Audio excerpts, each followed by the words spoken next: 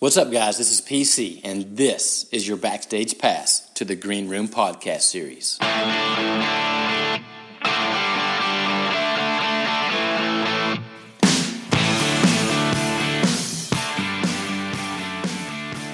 What's up, guys? This is PC, and you're listening to the Green Room podcast series. Our guest today is an educator from Monrovia High School out in California.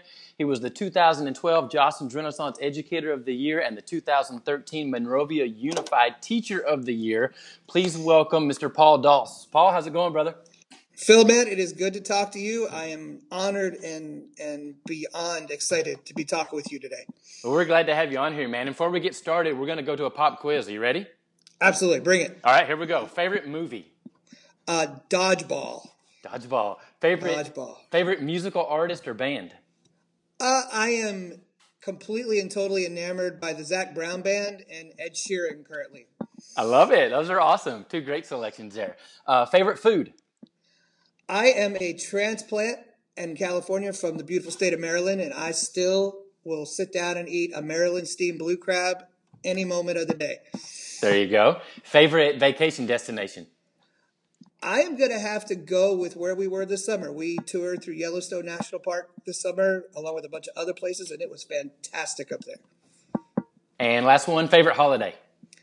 Thanksgiving by far. Love eating. I'm very skilled at eating. I love eating, but the concept behind Thanksgiving and being thankful for all the blessings that we have makes it totally easy for me to embrace that holiday. That's super cool. And it's right around the corner, too. It'll be here before we know it. It's coming. I'm training for it. I'm ready. It's right. It's crazy. It's like October's almost already over. And I'm just like, I know. Where does the time even go, you know? It's nuts. In our line of work, things go very fast. That's very true, man. You got it exactly right. All right. So talk a little bit about your history as an educator and how you got to this point in your educational career. Sure. I have been a teacher now. This is my 23rd year in the classroom, 21 years here at Monrovia High School. I kind of always knew I wanted to do this. It was from basically the 6th grade on, I had made up my mind that I thought teaching was going to be my path. Had some really great teachers at the elementary and middle school level. Got to high school and was like, yeah, this is what I want to do. I always kind of envisioned that I was going to, teach history and coach basketball, and kind of followed that path and then got married and realized how much time coaching would take away from my family and my life, and kind of put that away. I'm a social studies teacher by trade. So that means, I get to teach the stuff that I love. I have a degree in history. And so it was a blessing. I got hired at a middle school in Northridge straight out of grad school and spent 2 years at Nobel Middle School, post-earthquake years at Nobel Middle School. And really loved it, and was really, I walked into a great position and great teaching situation, but my heart was pulling me towards Monrovia. My wife got hired as an elementary teacher out here, and an opening popped up at Monrovia High School, and I walked in and sold myself as somebody who loves kids and wants to make a difference, and was lucky enough to get hired, really to start a peer mentoring program here. And become a social studies teacher. And it's hard to believe, but that was 2 decades ago.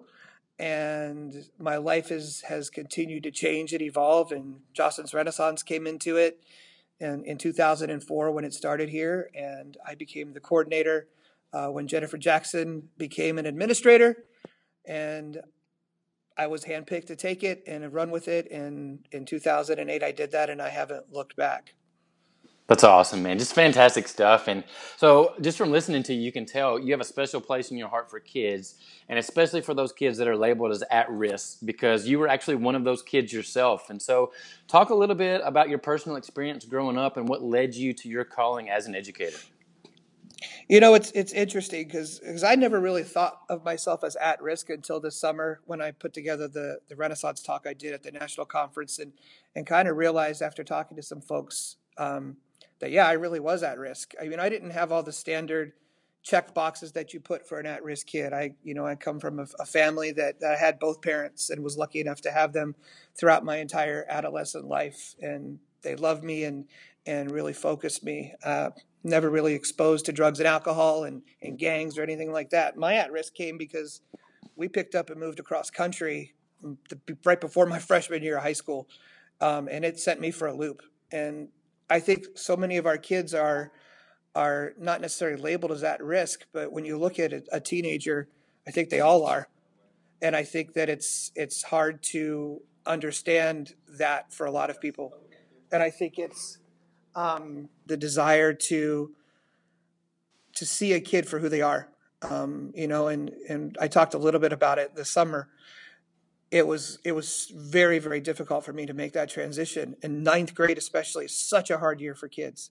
So walking around a high school campus and seeing those kids struggle through that year of transition to a much bigger world, my heart breaks for them, and it really spurred me on. I really had no concept of teaching ninth grade.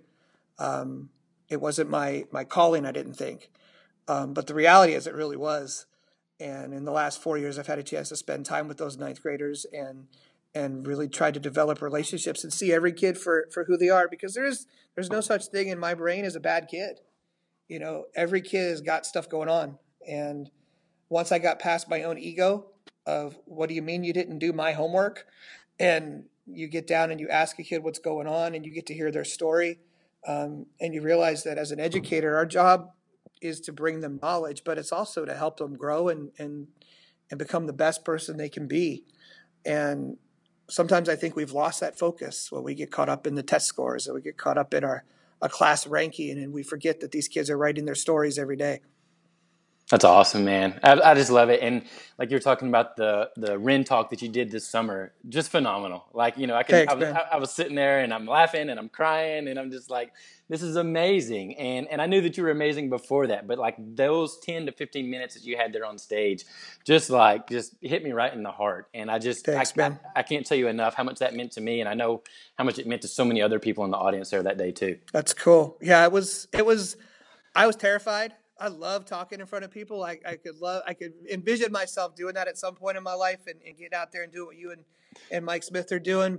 But I was terrified. I was last, which was even worse. But having to follow Wolf and your wife and then you follow that wonderful 18-year-old Kelty out onto the stage, and man, she's 18 and she wasn't even using the prompter. And but once you start talking from your heart and you realize, and this better than most, man, it's what we do, it's what we love, and you can't help it. You can't help it. Well, you crushed it, man. And so Thanks. staying along those same lines, one of the biggest challenges for educators is reaching those kids that are labeled as at risk. And so what advice or suggestions would you offer to other educators to increase their chances of being successful? You can't teach it. I think I look back to the years that we spend, in our teacher prep programs and our credential programs, and you can teach educational psychology till the cows come home, but until you sit down and talk to a kid and know a kid, it's not going to matter. It's coming at them from where they're at, and I think that's the advice I give to teachers when they ask me that question, when they come to me and ask me about a kid, and then when I go and ask those same questions, because I think I sometimes forget it too. What if you look at a kid and they're acting out, or they're in trouble, or they're getting in a fight, or they're not coming to school? Why? What's going on with that kid at home? What's going on with that kid in their personal life? What obstacles are they facing? And these kids today they're facing so many things that we didn't even imagine. When I was in high school almost 30 years ago now, I never thought about school shootings. I never thought about terror attacks. Just that those little things alone that are much bigger in our world today, these kids think about all the time. And that alone, not to mention what's going on in their personal lives and trying to figure out who they are as a person, that's my biggest goal for my colleagues and for me and for anyone who's in this profession, is you have to develop a relationship with these kids. And it's more than them sitting down in front of you for an hour and then sending them out the door to the next class. You have to be willing to be open to them and share your life with them, what's going on with you. And when they see you open up, they're more inclined to be willing to open up to you. And there's so much you have to sift through with kids to get to who they are deep down in their heart, that it's, Steve Wolf's book, the heart-to-heart teaching is so true, that it's way more important than teaching them algebra or geography or, the social sciences that I teach. I love it. I could talk history all day long, but in their lives, it's so much more important that these kids know somebody loves them and wants the best for them and wants them to dream and do everything you can to get those dreams come true. But it's baby steps. And sometimes it's just getting them to come to class. And now they've come to class and there's a pen in their hand. All right, that's the next step. But getting them there and knowing that you're invested in them, not just for the time that they're in your class, but for the rest of their lives. And, we've talked a lot about that when you and I sit down and you get to talk to a kid 10 years later and you see them and you go, whoa. Okay. And they tell you, hey, you may not know this, but had you not been there, I don't know. And that's when this job becomes like the best thing in the world. So true, man. And you talked about the relationships and you talked about making yourself vulnerable. And I think that was a big, the light switch turning on moment for me was when I began to put myself out there and talk to my kids about, I failed in all aspects of my life. And then when they they start to see that, and it's like, okay, maybe this guy is okay. Maybe he does really care about who I am as a person, Yeah. Yeah. It's hard.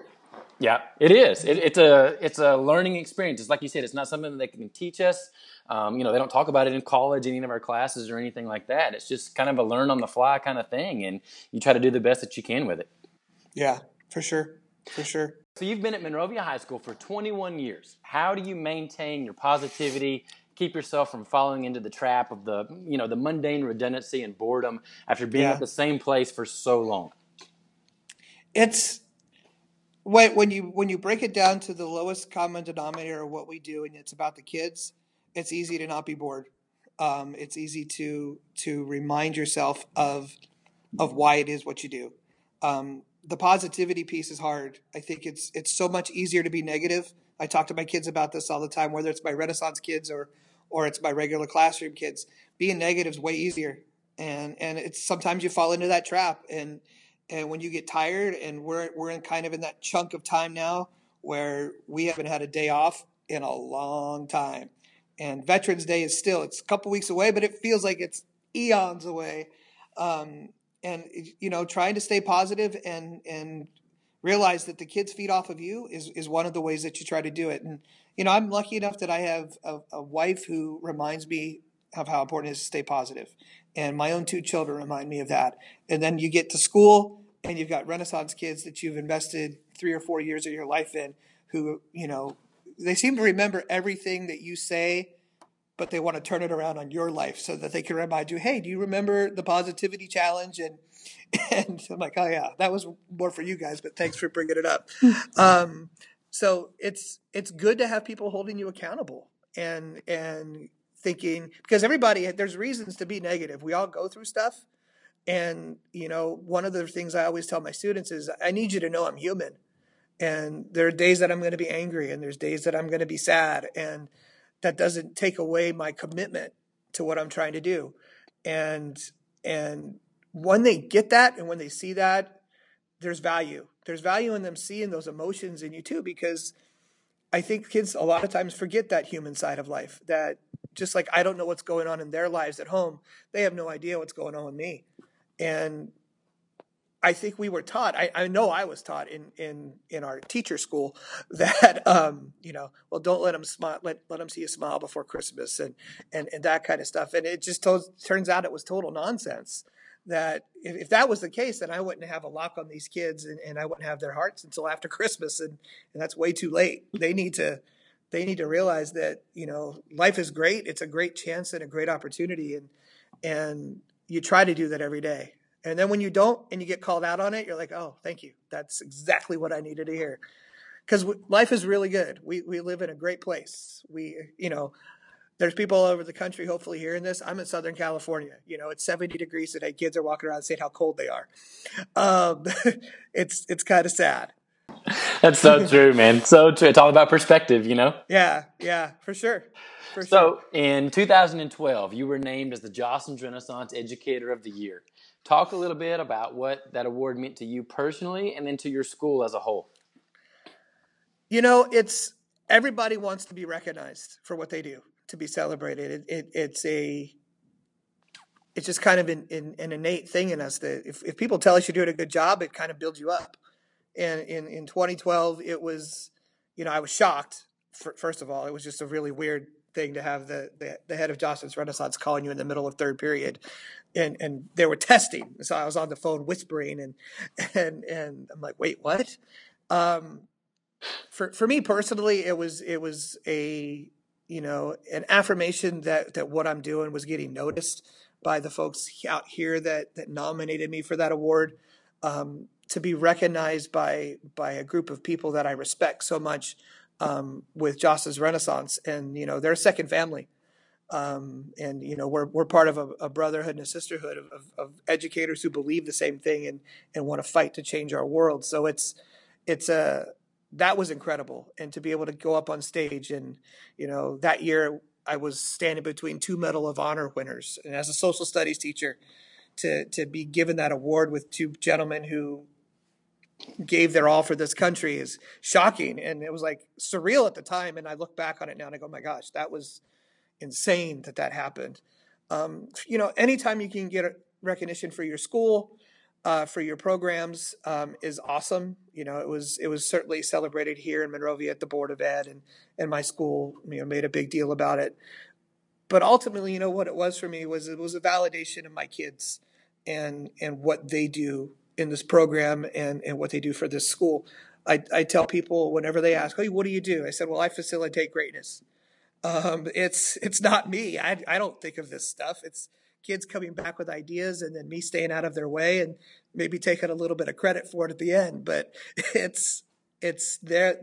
I have great kids, man, and they blow me away every day with ways big and small that they want to change the culture of our school and the community that they live in, and the world as a whole. And so that award for me was like, cool. That's a validation to me, but more importantly, it's a validation of my kids and how they are so great at what they do.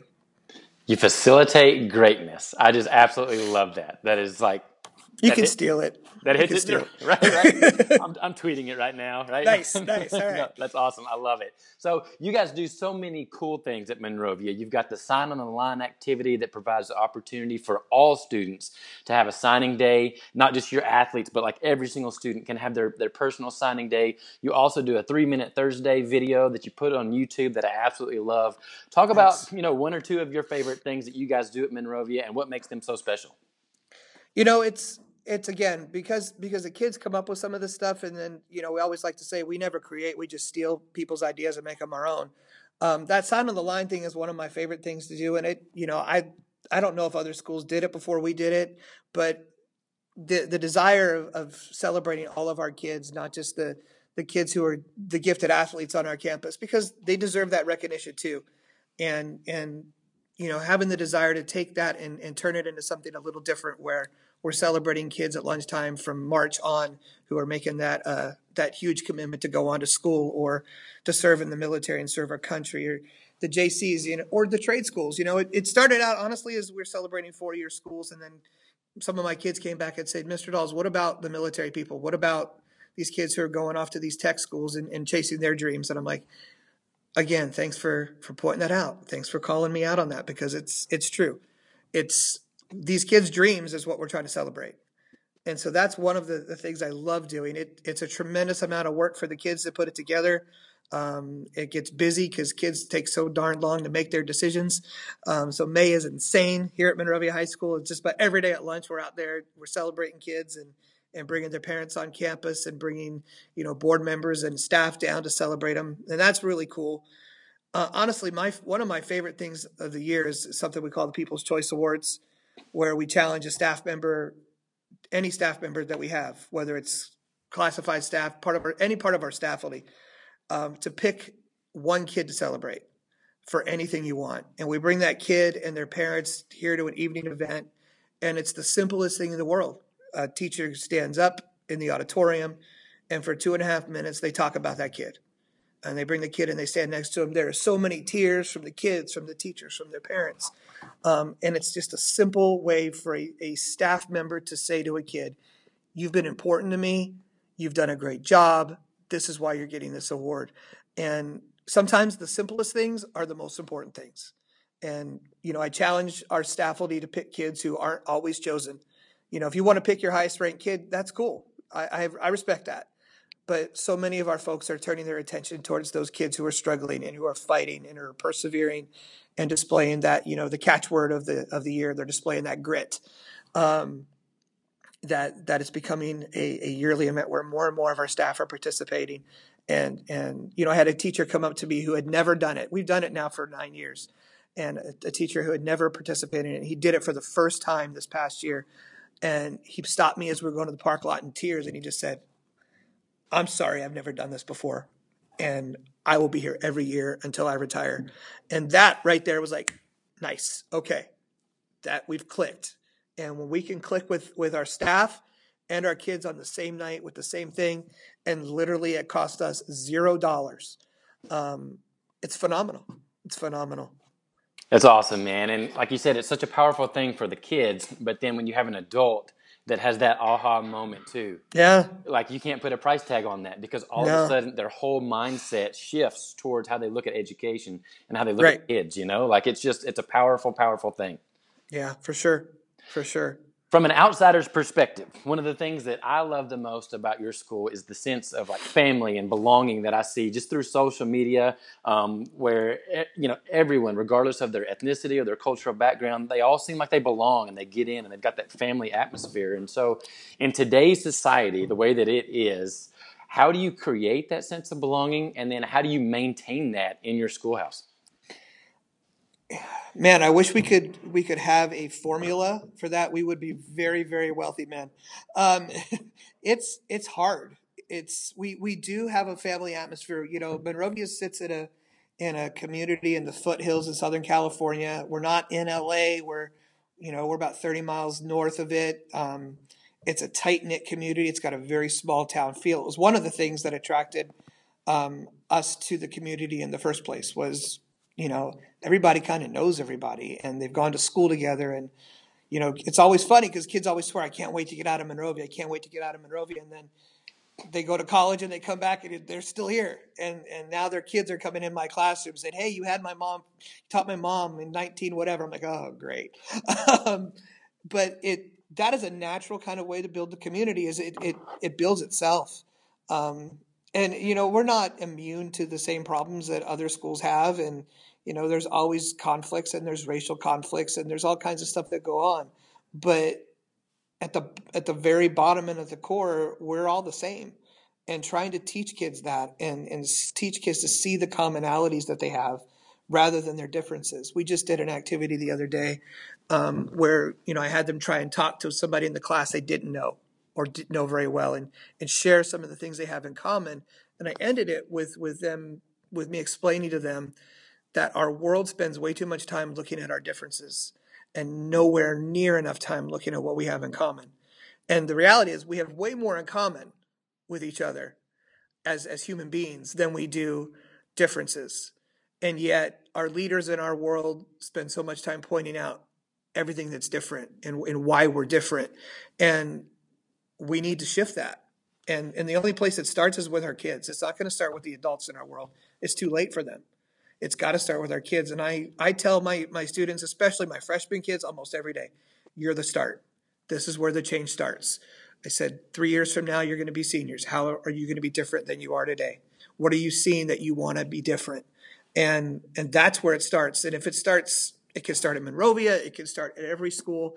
And I don't think we're unique. I think there are educators everywhere that see this and feel the same way. And it's just a constant battle to help the world change their viewpoint. And it's a shift that's hard to accomplish because so many people want to focus on the negative of things. And, social media is a great tool, but sometimes it feels like those of us who are fighting on the positive side of social media are fighting a losing battle, because everything that you and I tweet out about the greatness in people is countered by 100 people tweeting out all the negative. And it's a battle that I'm never going to stop fighting. I know you won't either. And it's something that brings me great joy, but it also brings me a lot of sadness, because the world's a sad place and people don't look at what we have in common in an attempt to build something really special. You're exactly right, man. And I always tell people, we've got the kids from 8 to 3, but then when 3 o'clock gets here, they have to go back to whatever it is that's their reality, Yeah. and we don't Yeah. know what that is all the time, and what they're influenced by at their home life and all that good stuff. And so that can be tough. And like you said, it can be discouraging, but I just think you just got to maintain that positivity. I think that social media in that regard helps in that we can reach them outside of 8 to 3 now. Right. So in that Right. regard, that is a positive with it. But you're right; every day is a battle, and you've got to wake up with that mentality of I'm going to bring it, and I'm going to keep coming every single day. Yeah. Yeah. The kids get a little, like, what are you going to talk to me about now? What are you going to say now? And I'm like, I'm going to say the same thing. You've got greatness inside of you. We just need to find it. We just need to find it. And I'm not going to stop. You're going to have to drop my class if you want to stop hearing this. That's great, man. So let's say that there's a young man or a young woman that is trying to decide upon their career choice, and they're debating on entering the education profession. What advice would you give them, and what are like the pros and cons of being a teacher, would you say? It's the greatest profession in the world. That's the first thing I always say. I can't think of any more rewarding profession than what we do. If they want to be financially rich, they may not want to go this way. That's probably not going to happen. But beyond that, the obvious perk for me is you get to change kids' lives. You have no idea the impact that you're having on people until you're 10, 15, 20 years down the road. Steve Wolf shared that on a podcast with you a while back about the head coach from Kansas talking about how great his men are 25 years from now. That's how he's going to measure them. I was blown away by that quote. I even used it in a talk I gave at our church. I was like, that is so true to what we do, that if you're all about seeing results right away, then education is not the place for you. But what we do is we grow people. We attempt to grow people into the greatest possible human beings they can be. And if that is something that people are interested in doing, this is the perfect place for them to be. I always also tell them, look, you need to have a thick skin. You're going to have your soul cut in pieces almost every day. And usually it's not even intentional. And a kid will say something and you're like, wow, that really hurt. I'm not going to let him see how much that hurt, but that really hurt. And, and you have to be able to bounce back from it. And you have to realize that, yeah, you're changing the world, but it's like those baby steps that I talked about a little while ago. You're not going to see the end result of what you're doing most of the time. If you're lucky enough to have a kid come back and tell you the impact that they've had on you, or they send you a message on Facebook or on Twitter and say, hey, just want to know how much I appreciate you. Those moments are the awesome moments in a day or in a week. But it is hard. It is a hard job. And I always tell people, you never tire of hearing them tell you how you only work 6 months out of the year and you get those 3 months off at summer and, oh, that's a 2.5 week break. And now you get a week off at Thanksgiving too. Boy, you don't work very much, do you? Those folks always make me smile. And I come home at night and I go, yep, I guess I'm off. It's 3 o'clock. So I guess I'm not working anymore. Then I start grading papers and high school teacher, I always think high school teachers have it the easiest. I'm married to an elementary school teacher, man. She never stops working. I go to bed way before she does. And I marvel at what the folks who teach our little ones do, because that's the grunt work of laying the foundations for what we do in the high school level is our elementary and middle school teachers. The last thing I always tell people, Phil, is that it's a calling. It's just not. It's not a job. It's not. I don't even call it a career anymore. You do it for as long as you can do it, and you give everything you have every day, and that's how you measure the successful teacher. And I like to measure myself by that standard. If I'm not tired, then I didn't do my job. And that's the goal. That's the goal. So true, man. And so you said you've been teaching for 23 years now. Like, how much longer do you see yourself doing this? I can't imagine stopping. I just actually had a meeting with my financial advisor earlier this week to talk, the future. And my son's a sophomore in college, and She's got a couple years left, and my daughter's a junior in high school, and the empty nest is coming for my wife and I, but we both love what we do, and we both see it the same way. It's like you and Tara. It's a calling. It's how we approach our lives, and we've